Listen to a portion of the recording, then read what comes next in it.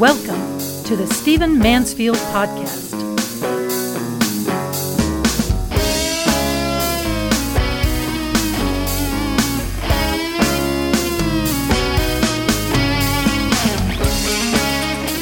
Very recently, I did a podcast about guns, and I got a huge amount of feedback from many of you. Some of you were correcting me, some of you were agreeing with me, some of you were asking for more information.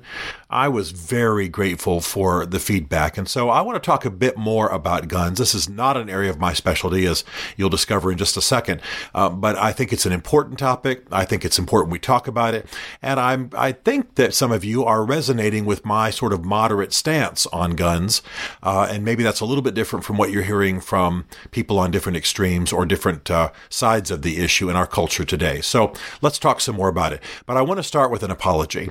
I did something in that podcast that I have done once before, and I know better than to do it. It is completely my fault and a result of my absent-mindedness when I'm talking about things I'm passionate about, and that is that I called the AR-15 rifle, which I was talking about because it was used by the shooter in the Parkland school shooting in Florida. I called the AR-15 an automatic weapon. I know better. Believe me, I know better. Not only have I been corrected before, I've actually held an AR-15. I know it is not an automatic weapon. I know that AR does not stand for assault rifle or automatic rifle. It's the initials of the manufacturer. I know that 15 is not a number related to anything automatic, that it is instead the number of times the manufacturer worked on this rifle to get it right. I'm very aware of this. I have good friends who advise me on such things. I walk with a lot of military buddies here in D.C. And oh boy, did they let me know that I had screwed up. So 3 times in that podcast, I referred to the AR-15 as an automatic weapon. I'm sad that I did that because I don't want to be adding confusion to our public debate about guns in this generation, and also because I just want to be accurate. I want to be right. I don't want to get it wrong. You need to know that we don't pull podcasts unless I say something that is absolutely going to cause damage to people. I will occasionally make mistakes. Usually I will correct them. We either will correct it in the text that accompanies the podcast online, or I will correct it in a future podcast like I'm doing now. So rarely are we ever going to pull a podcast unless I inadvertently say something that's going to get people hurt. Mislabeling the AR-15 is not going to get people hurt. It might, for a week here, mess up some people's understanding of the debate, but now I'm clarifying. So the AR-15 is not an automatic weapon. You have to pull the trigger each time it fires a round. You can't hold the trigger down so it just releases rounds automatically. That is not what it is. It is possible to put a very large magazine in it, up to 50 rounds, I'm told, and then you can just pull the trigger rapidly 50 times, and it does damage because of its velocity and because of the speed with which the rounds are firing and how many there are. But that's not the same thing as an automatic weapon. So I do sincerely apologize. The last thing I want to do in the Stephen Mansfield podcast is cause any kind of ignorance to increase. Now let's talk about some of the questions that you have asked about guns, some of the things you want to debate, some of the things you want to discuss, and keep the comments coming. I'm happy to dive in. A great many people wrote in about the constitutional issues around the Second Amendment. They're hearing about the Second Amendment. They don't know much about the Second Amendment. And so let me just give a brief overview. I'm not going to be exhaustive about this. Whole volumes are written on this. There are people who are lawyers and legal scholars and have whole careers devoted to this.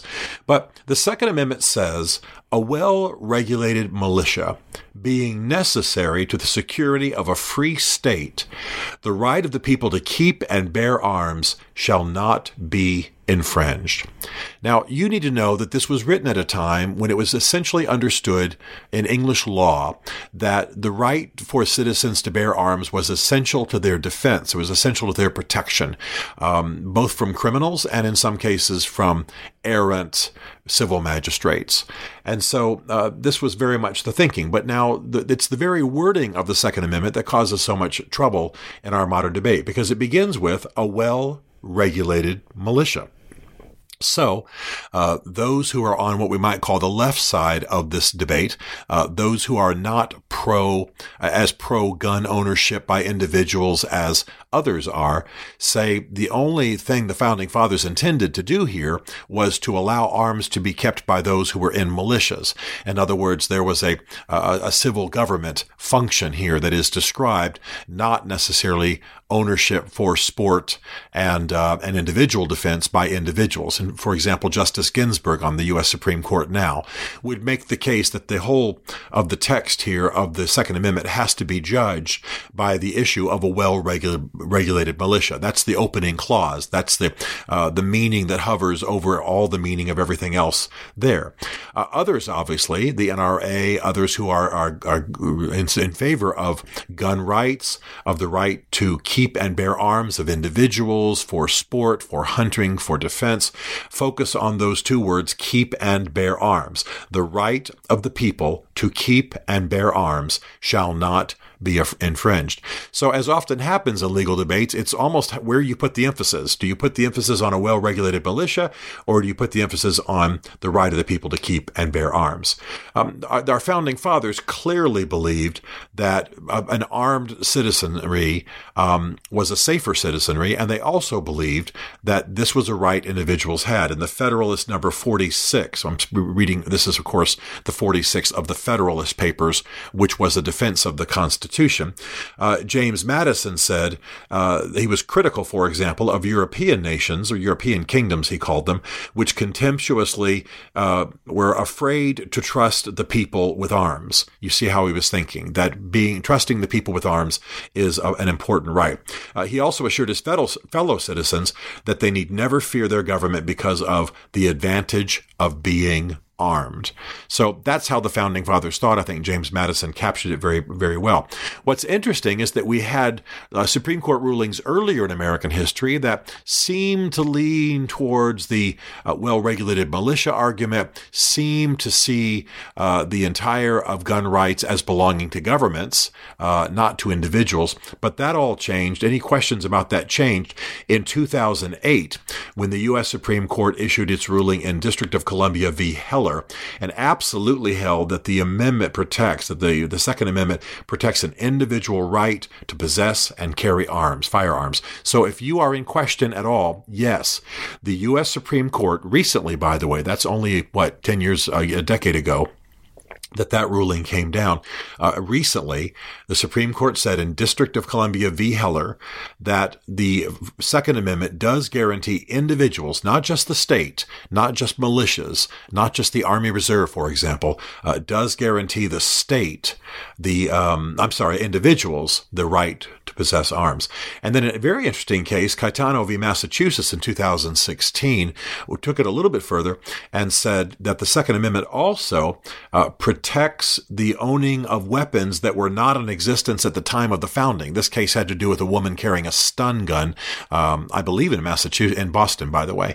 And so the question was, is it legal for her to carry a stun gun?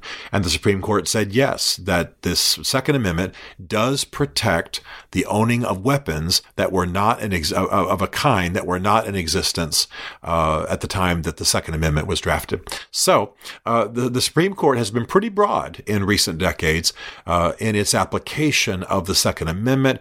It does not simply see the Second Amendment as being about the authority of civil government or just regulated militias organized by the government, but instead that the individuals have the right to keep and bear arms, and that they can keep and bear arms of a kind that could not have even, of course, been conceived by the Founding Fathers. So that's a brief overview. Of course, that all comes into some debate and into some contention when we have shootings, when we have the kind of shooting we had in Florida. The problem in Florida, a lot of it has to do with the age of the young man. First of all, he was mentally unstable. Second of all, there had been about 30 formal complaints about his behavior. But then he waited until he was beyond the age of 18 so he could buy his AR-15. And that was in a state where he couldn't have walked in a bar to buy a beer. So this is part of the debate, part of the discussion that's going on, is that we have a young man who, again, couldn't walk into a bar to buy a beer, but he could buy a semi-automatic, notice I said semi-automatic weapon, and did such horrible damage. Now, some people wrote in and asked me, what about restrictions? Well, I'm, again, not an expert in this. I'm not a lobbyist when it comes to guns at all, trust me. But I have made the point in previous podcasts that it seems to me that in a reasonable society, certain cautions, certain provisions are perfectly reasonable when it comes to the purchasing of guns. For example, I have no problem with what some people have called a cooling off period. If under certain conditions, if I come in to a gun store, if I'm angry, if I seem to be in a rush, I don't know what the provisions would be. In some cases, I certainly can see a cooling off period. In some states, they've even proposed that a guy ought to buy a gun and then wait a week for it. Why does he need it? Anybody who needs a gun overnight probably isn't up to any good. I got to tell you, in theory, until somebody talks me out of it, I'm good with that. I'm good with it being the call of the gun store owner, and I'm good with it being a standard cooling off period. So what if I have to, go into a gun store, choose the gun I want, and come back and get it 3 days later? It just doesn't seem to be that big a deal when it might save lives. People sometimes are killed by guns that were purchased just hours before. It doesn't happen often, but apparently it does happen. I have no problem with a background check. If I want to buy a gun, I go into a store, I choose my weapon, I make my payment, I give them my basic information, and there's some database, there's some background check. I'm checked for criminal activity. I'm checked for mental illness. I don't see a problem with that. Why not a background check? I've shared a number of times in these podcasts that I have a concealed carry permit. I had to have an extensive background check to carry a weapon. I don't have any problem with that being applied to some degree to the purchase of weapons as a whole. And by the way, particularly to weapons that are way beyond the scope of simple defense, sport, and hunting. I have a little bit of I don't see any reason that there shouldn't be a background check for somebody who buys an AR-15. I don't have any problem with that. And I'll tell you another thing that I don't have any problem with. And again, I'm happy to be talked out of this. And I know right off the bat that some of my more armaments-oriented friends are going to be upset with me for saying this. And again, I'll probably have dinner tonight with some people who won't like what I'm saying here in some cases. But my point is that I don't have any problem with the issue of registering weapons, in part so that the government can know when somebody is amassing weapons. I don't know the exact stats as I sit here right now, but the number of weapons that the Las Vegas shooter had should have alerted authorities that something was up. I mean, for a kid in Florida to have one AR-15, I realize that's not going to raise any flags. But the shooter in Las Vegas had dozens and dozens of guns. I believe I've been told 46 guns. Now, if a guy's got 46 weapons and he's not running a store and he doesn't run a game ranch or something, then somebody should at least drop by for a visit. Seems to me there's at least a point at that there. If somebody owns 15 AR-15s, if that's even allowed, it seems like it's perfectly legitimate for someone to say, "What's up? What you doing? What are these for? You don't own a gun range. Why do you have these stacked up in your bedroom closet?" Doesn't seem like that's a problem to me. Now, having said all that, I want to maybe seem to you like I'm switching sides on this debate, and that is that I believe in gun skills being taught the young. I like the lore of weaponry being taught to the young. I took my kids and we shot pistols together. I taught them how to use them. My daughter, my son, I taught them how to use a weapon. My son borrows my weapons from time to time. He lives in Washington, D.C., so he's not keeping any himself. I believe in teaching those skills. I want my daughter to be comfortable with guns. I want them to know how they work. I want them, if they choose to be able to own them for sport, for hunting, for defense. It's perfectly fine with me. I like the heritage of it. I like them knowing about it. I teach as a historian, not as an expert on weaponry, but just the difference between a musket and a rifle and the difference that made in our wars. And I think this is all part of our history. It's a skill I want them to have. I want them to have a respect for weapons. I want them to have a respect, by the way, for hunters and what that's meant in our history and what even just the acquisition of food requires in some cases. And yes, I want them to have them for defense. I don't want them to be crazy about it, walk around in fear, but I want them to have them for defense. So I'm a big advocate of that, and I'm not trying to convince anyone listening to this podcast that they should run out and buy a gun. But I think this is something that is allowed to us as citizens, something we ought to have, and increasingly in our world, I don't mind saying that I think for good people who are skilled and experienced to have and carry arms just makes society better. As I've said before, I'm no great shakes. I'm a pretty good shot. I'm often carrying a pistol, and people around me are safer because I am. I don't see myself as the savior or protector of the world, but if I'm sitting with a couple of my friends at a basketball game and I happen to know that they have concealed carry too, let me assure you that game's safer because we're there and we're not even thinking about it. But just because good people who shoot a lot, know what they're doing, have got weapons, if some shooter decides to, start shooting up the audience at a basketball game, at least there's some answer, and the police have some help. I realize there's debates about this, but I'm just telling you what seems reasonable to me. I think that there's something we've got to think about. This is another thing somebody asked about, and that is that in our present world, with the level of violence that's happening, with the guns that are out there in the wrong hands, in the hands of unstable people, we've got to begin to look at every large gathering that happens in our society and ask ourselves, are the people safe? We've seen schools shot up, churches shot up. I don't think there have been any major sporting events. We've seen elementary, little nursery schools shot up. We've seen shootings at malls. We've got as a society to begin to consider the safety of every large gathering that happens in our society. Every church needs to consider, not again putting, AR-15s in every window or making all the deacons train or anything like that. But what would you do if somebody walked in?